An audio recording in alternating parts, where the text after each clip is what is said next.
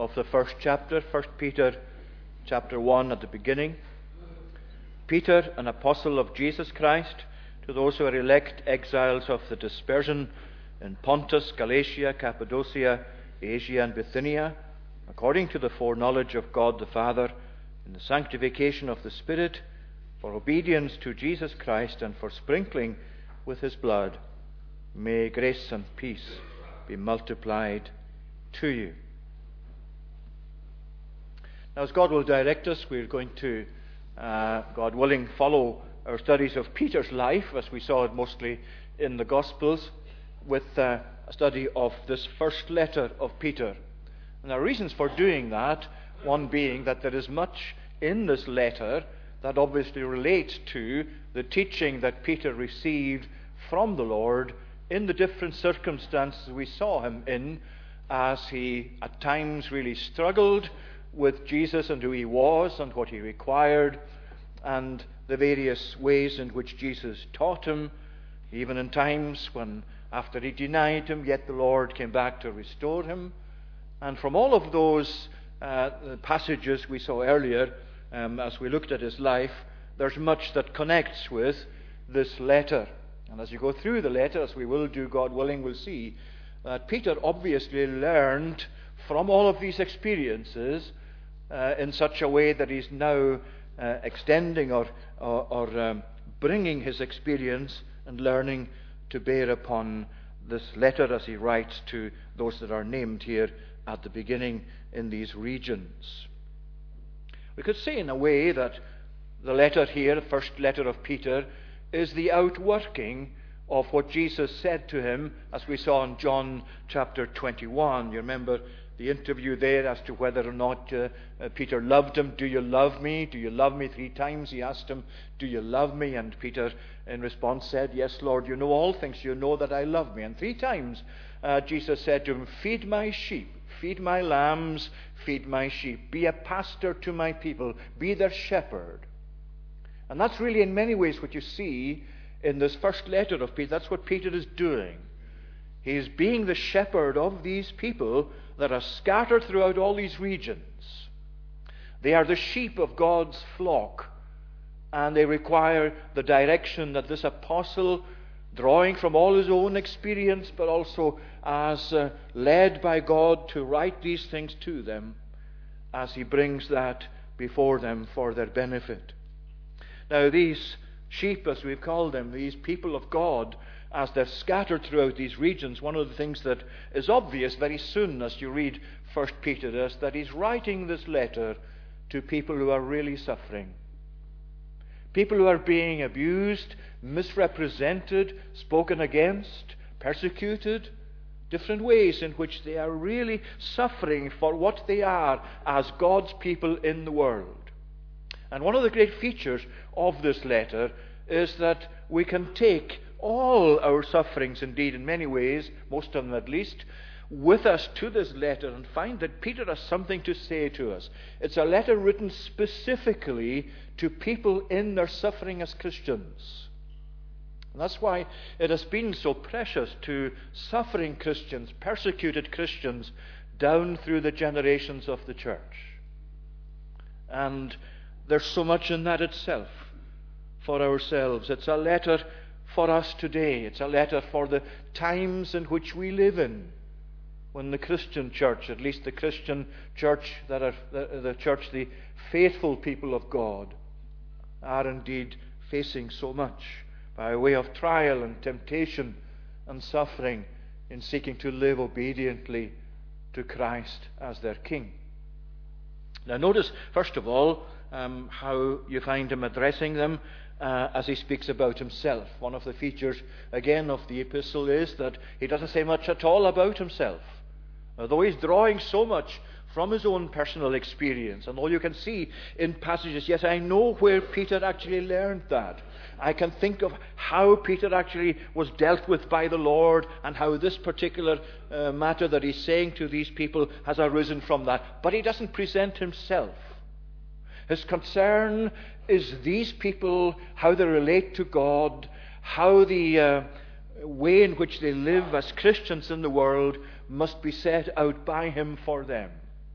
He has a lot to say about these people themselves, but very little about himself. And that's always the case, isn't it, with good pastoring, whether it's ministers, elders, leaders in the church. We're not here to present ourselves, to speak about ourselves. The burden of our hearts is the flock of God, the people of God, the sheep of God, that direction and teaching of them that God gives us to address in the preaching of the gospel. And he calls himself Peter. You see, there's the first letter, the first word in the letter, Peter.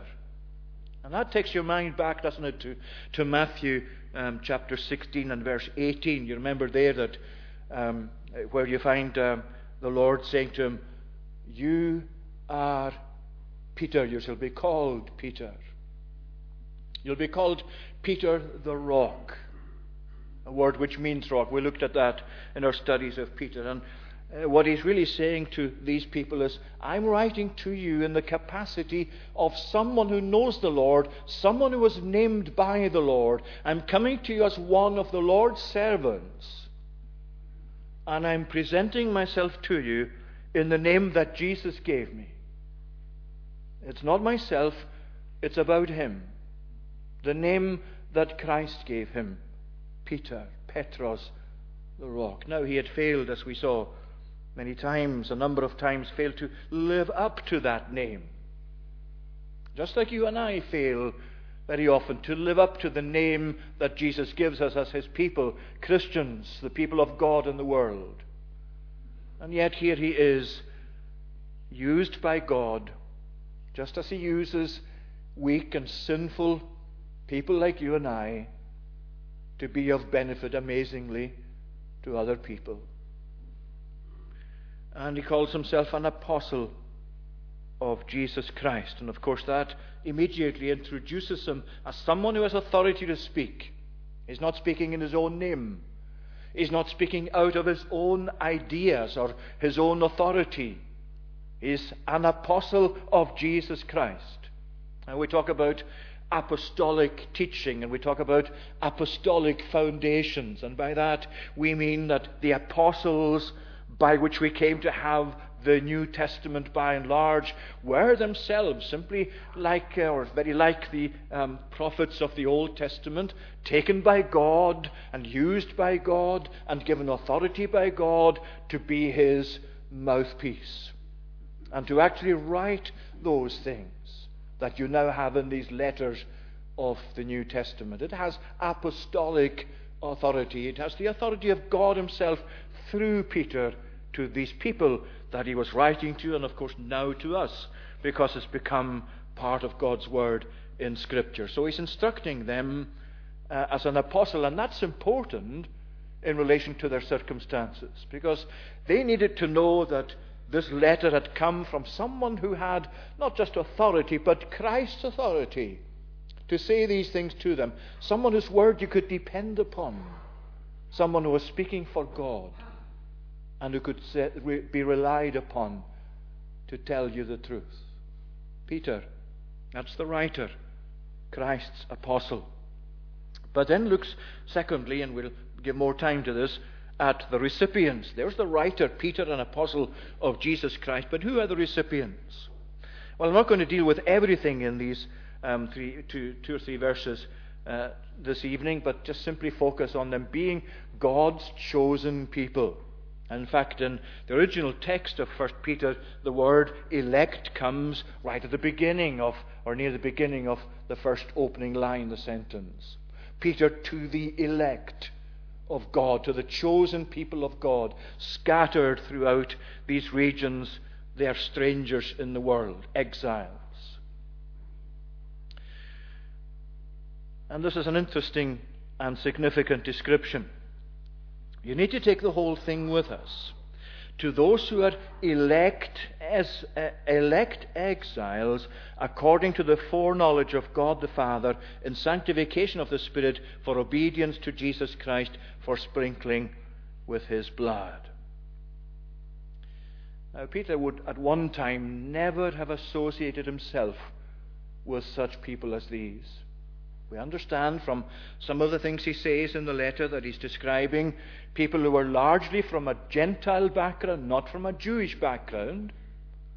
And there was a day when Peter, even since he came to know the Lord, was not prepared to associate with Gentiles. You remember, down through history, there's this great cleavage between the Gentile world, that world outside of the Jewish people, because they associated rightly that God had revealed himself to them down through the years of the Old Testament. And it was so difficult for the Jewish people, even for the likes of Peter, to accept that the Gentiles were going to be part of the church, that they were going to be saved, that they were going to be incorporated into the people of God. And you remember that great incident in Acts chapter 10, where Peter had his vision adjusted, where he had his view and his thinking adjusted radically as to how to think of Gentiles when he was sent to the house of Cornelius. And in verse 28, you find him coming into that context and saying to those who were gathered there in Cornelius' house, God has shown me. There was a day, he said, when we would not have associated with the likes of you, but God has shown me not to regard anything as unclean that God declares clean. Because you see, as he wrote to this group of people, if you go to chapter 4, just cast your mind forward and follow me in verses 3 and 4. He's saying there, again, he's addressing the difficulties these Christians are facing, the temptations they're facing. So he's saying, arm yourselves with the same way of thinking. For he says, the time is past, is sufficient for doing that which Gentiles want to do, living in sensuality and passions, drunkenness, orgies, drinking parties, and lawless idolatry. With respect to this, they are surprised when you do not join them in the same flood of debauchery, and they malign you. You see, Peter would never have associated with people who did those sort of things until God adjusted his thinking and gave him to see that, yes, these Gentiles, while down through history they were kept outside of the pale of revelation, but now they're being brought in Christ into the saved people of God. They are God's chosen people, just like those of the Jews. They're God's chosen people.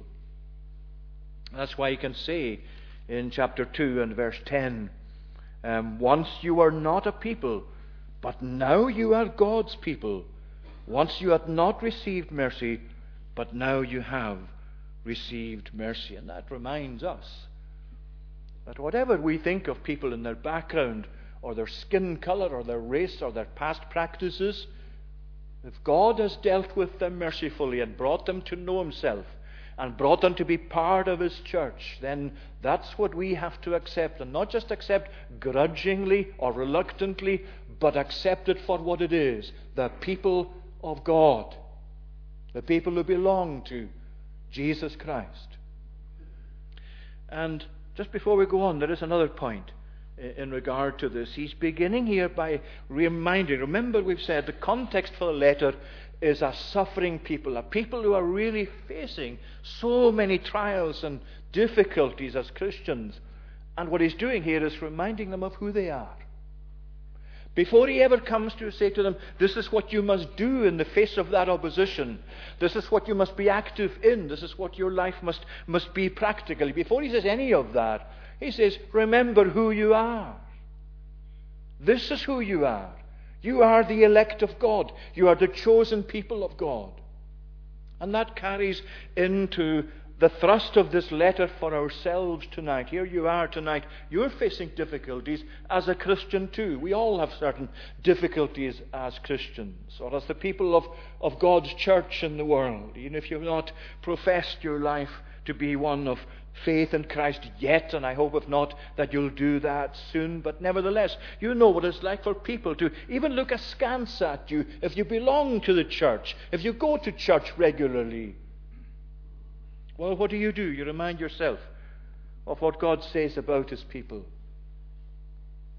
that you are the people of God. It's one of the great incentives that God has given us throughout the New Testament and the Old Testament indeed. That when we're facing these difficulties, when we have to ask ourselves, well, how can I cope with this pressure?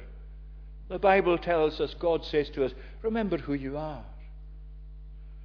And when we know that we haven't been what we should have been, and when our heart grows cold, and when we've become somewhat worldly, and when we've departed from the path of obedience, and perhaps not kept up our devotions or our relationship with Christ as we should, which happens to all of us from time to time, this is how God really comes at times to pull us up short and to say, well, who are you?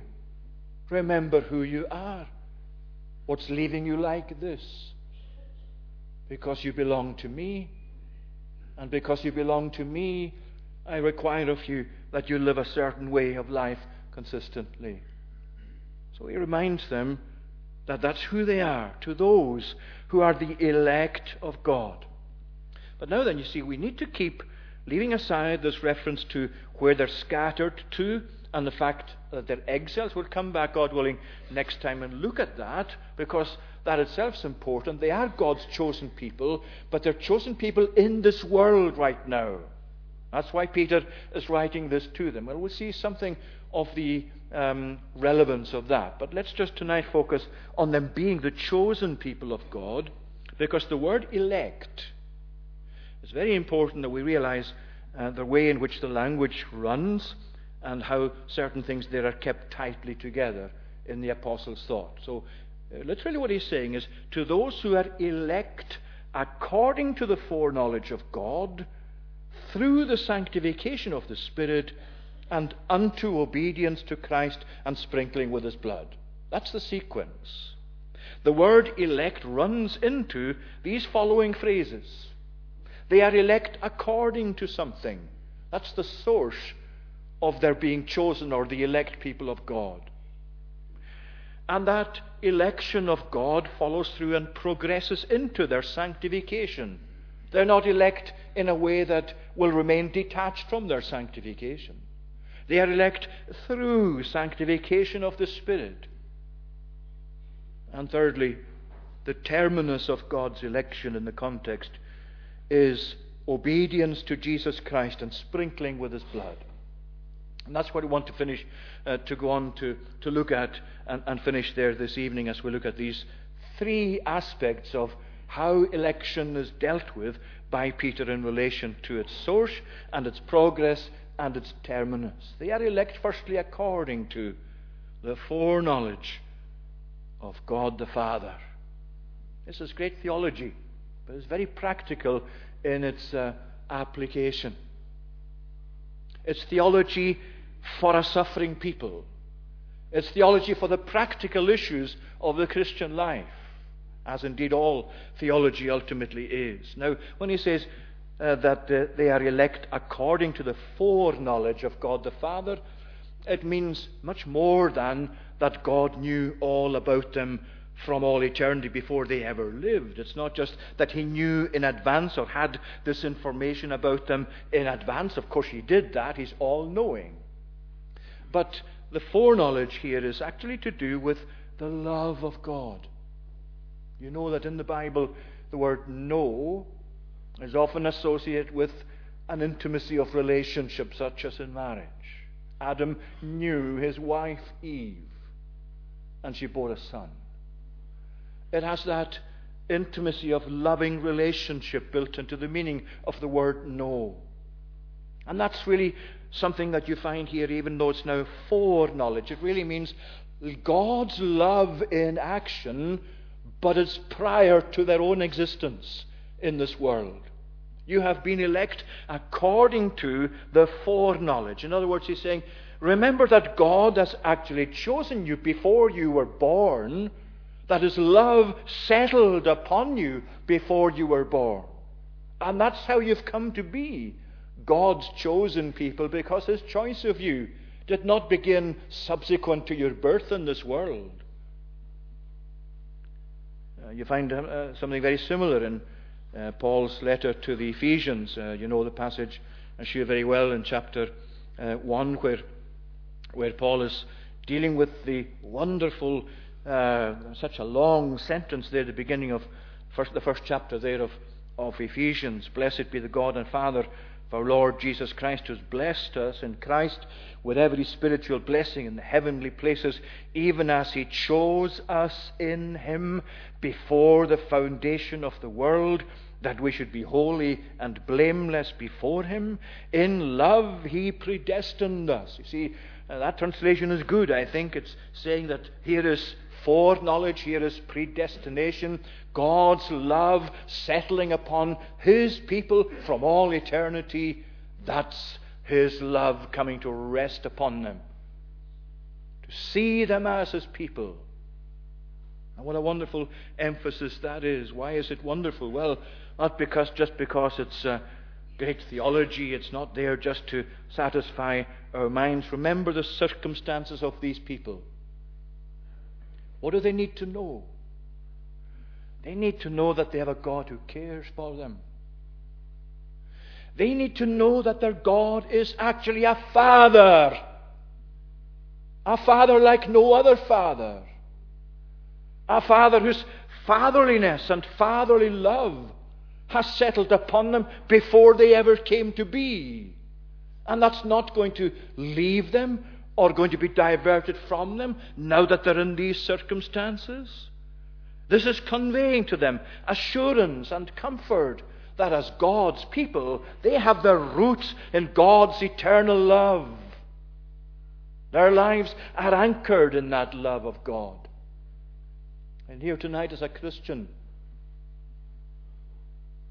you have so many struggles as I have in life. You have low points in your experience from time to time.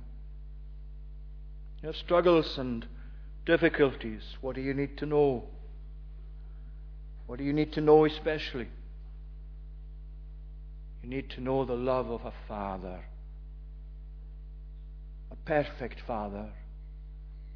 A Father who is Himself the model of what a father should be.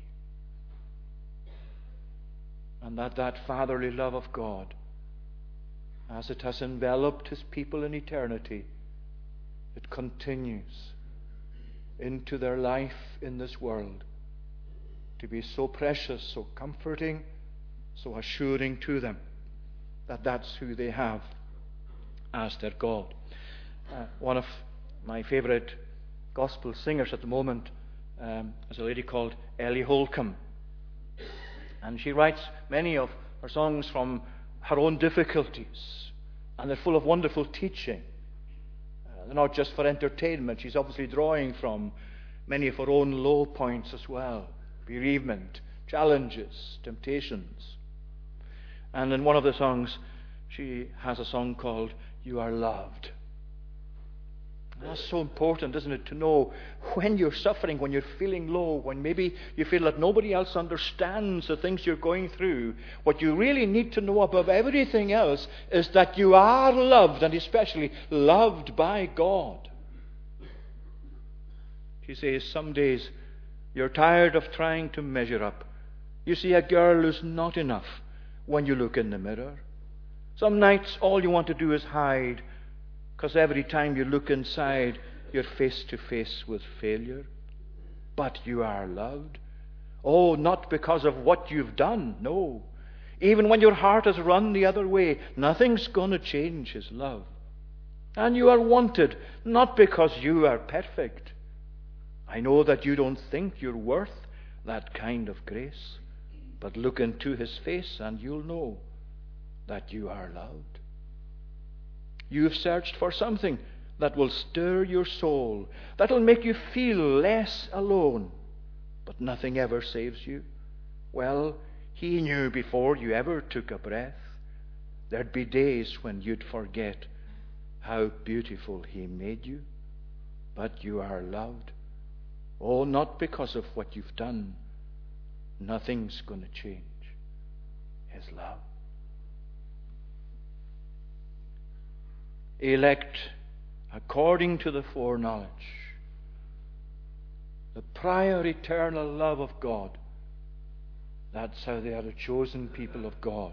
But then, through sanctification of the Spirit, the word through, I think, is better than the translation, the word in the sanctification of the Spirit, because it really there shows us that the elect of God, the election of God, which takes place in eternity, the love of God settling upon His people, it's not confined to that act of God in eternity. It works through into the life of God's people in this world.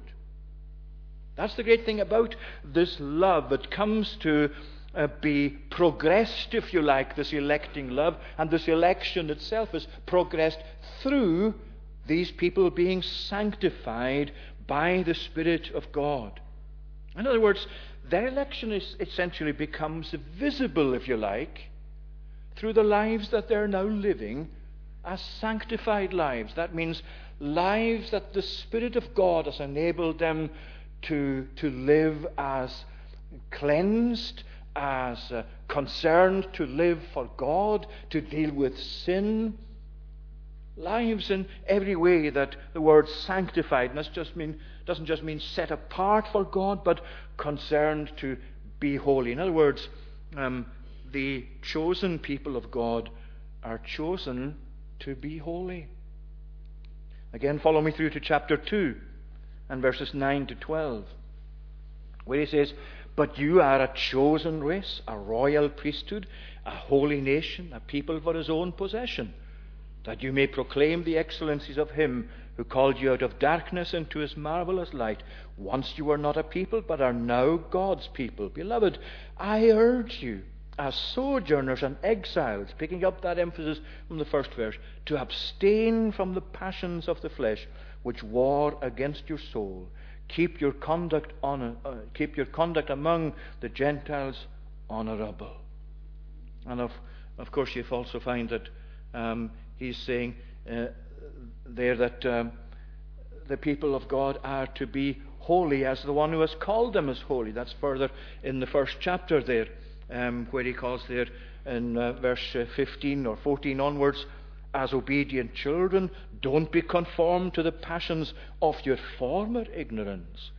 But as He who called you is holy, you also be holy in all your conduct, seeing it is written, you shall be holy, for I am holy." God's chosen people, according to the foreknowledge of God the Father, through sanctification of the Spirit of God. And if somebody says, "Well, I am a Christian, I believe I'm a Christian. I believe the Bible. I go to church. I take part in worship services, but I have no time for this holiness thing. I don't want any of that ultra-religious thing where you give emphasis to sin and to sanctification and to praying to God in such a way that wants you to be holy or to be Christ-like. No, that's not for me. That's not really what my Christian life is at all." Well, it's not a Christian life then. Here are God's chosen people, according to the foreknowledge of God the Father. God has loved them from all eternity. Where does that love show itself through? It's through in their lives, in their being sanctified by the Spirit of God. Sin is a problem to them. A problem in the sense that it's something they fight against, something they need to overcome in their lives practically, something they need to pray to God about, and something they need to work at in order to overcome it. And if we don't love holiness, we've got a problem. We can't say we're Christians and really disregard holiness as if it was only of minor importance. They are elect through sanctification of the Spirit. And thirdly, for or unto, I think is best to get, unto obedience to Jesus Christ and sprinkling with His blood. In other words, the goal or the terminus of their being elect of God is obedience to Christ and sprinkling with His blood. It's pretty much the same thing or different emphases, but you take those two things together: obedience to Christ and sprinkling with His blood. If you go back to, again, if you follow me through to Exodus 24, I'm not going to spend too much time on it, but Exodus chapter 24 and verses 6 to 8. Here's Moses, remember, and Mount Sinai is where the people are. And God has come to reveal himself, to come down on the mountain to give the 10 Commandments. And in chapter 24, give an account of the way that the covenant was ratified or sealed. And after they had offered burnt offerings and sacrificed peace offerings in verse 5, verse 6, Moses took half of the blood and put it in basins, and half of the blood he threw against the altar. In other words, that's blood that's directed Godwards. The sacrificial blood directed Godwards, as sacrifice is in fact something that God has indeed required and specified, but it has its impact, if you like, towards God to deal with sin.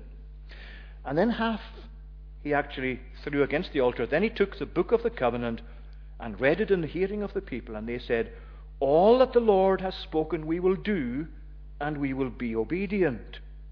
And Moses took the blood and threw it on the people, and said, "Behold the blood of the covenant that the Lord has made with you in accordance with all these words." Now, that was literally done, but it was symbolic action. It was action that taught them that sacrifice worked towards God in order to deal with their sin. But also the benefits to them were that they partook then of life as God had arranged it through sacrifice. And of course, all of that comes in Jesus Christ to be fulfilled so wonderfully. That's why you have the emphasis later on in chapter 2 and verse 24, where he says that he bore our sins in his body on the tree, that we might die to sin and live to righteousness.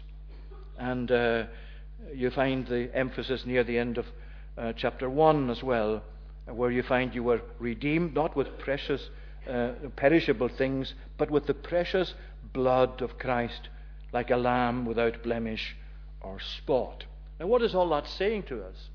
Well, it's saying to us that the death of Jesus and all that has accomplished, or what Christ has obtained by his death, in other words, that's eternal life for us, that comes to be applied to us.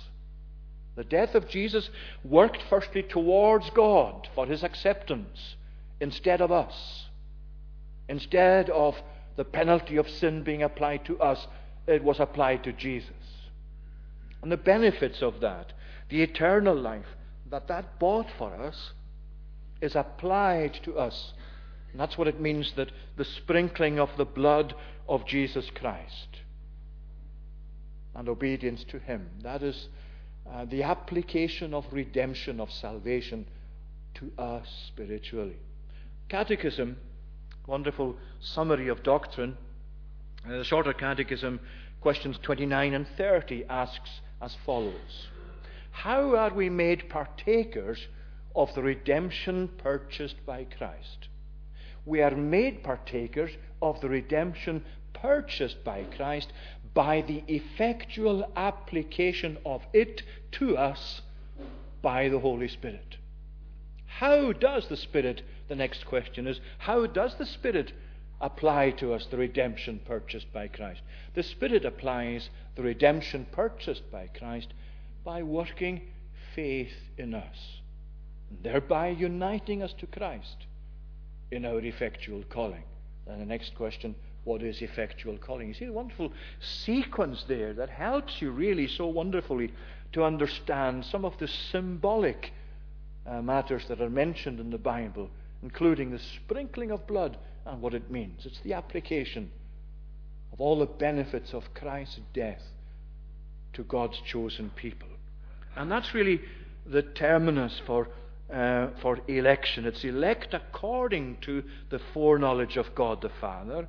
It's election through the sanctification of the Spirit. And it's with a view to, it has as its objective obedience and sprinkling of the blood of Christ. In other words, we're finishing the study with that really important emphasis. Submission to Jesus Christ. Obedience to Christ. It's not about how much we know or understand about election. That doesn't mean we don't try and understand as much as we can from the Scriptures. But it's not about how much do I understand of election. Is that what makes me a Christian? How much can my head cope with that sort of theology? Because you can know as much as there is to know about election and still be lost, still not be saved. Or turn it around and say, in order to be saved, you don't need to understand everything or even very much about election.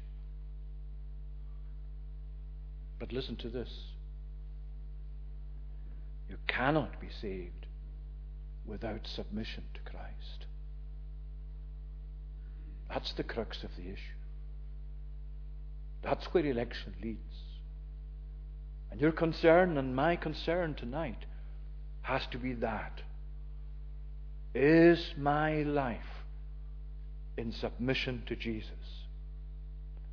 Have I bent my knee to His authority to rule my life? Have I given my life to God, to Jesus? As the evangelist D.L. Moody once said, let God have your life. He can do far more with it than you ever can. May God bless these thoughts. Let us pray.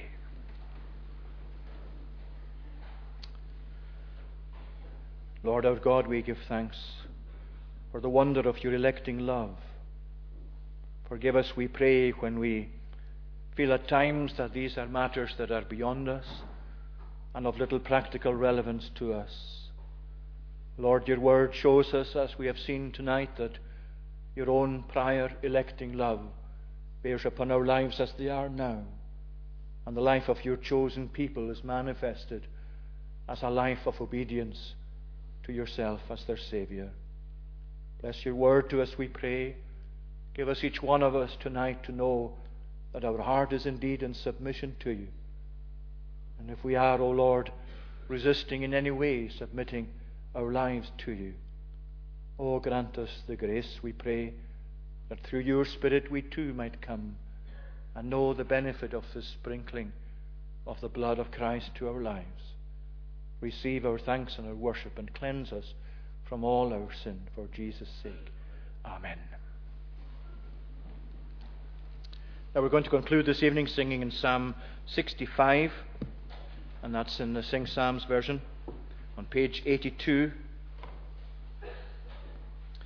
In Zion praise awaits you, Lord. To you our vows will pay. To you all people will come near. You hear us when we pray. When we were overwhelmed by sins and guilt upon us lay, you pardoned all our trespasses and washed our guilt away. How blessed are those you choose and bring within your courts of grace. We're filled with blessings in your house, in your most holy place. With awesome deeds of righteousness, you answer us, O Lord, O God, our Saviour, hope of further seas and all the earth abroad. These verses in conclusion to God's praise. In Zion praise awaits you, Lord. To you our voice will pay. To you all people will come near. You hear us when we pray. When we were overwhelmed by sins and guilt upon us lay, pardoned all our trespasses and washed our guilt away.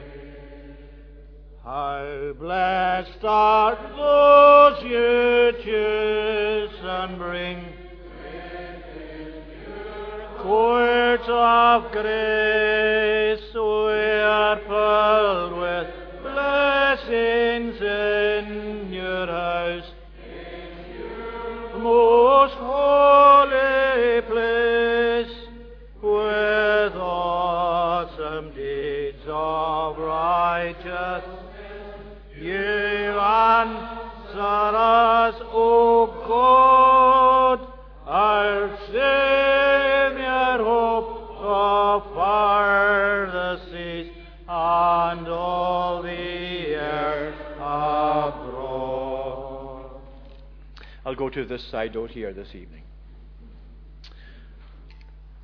Now may the grace of the Lord Jesus Christ, the love of God the Father, and the communion of the Holy Spirit be with you now and evermore. Amen.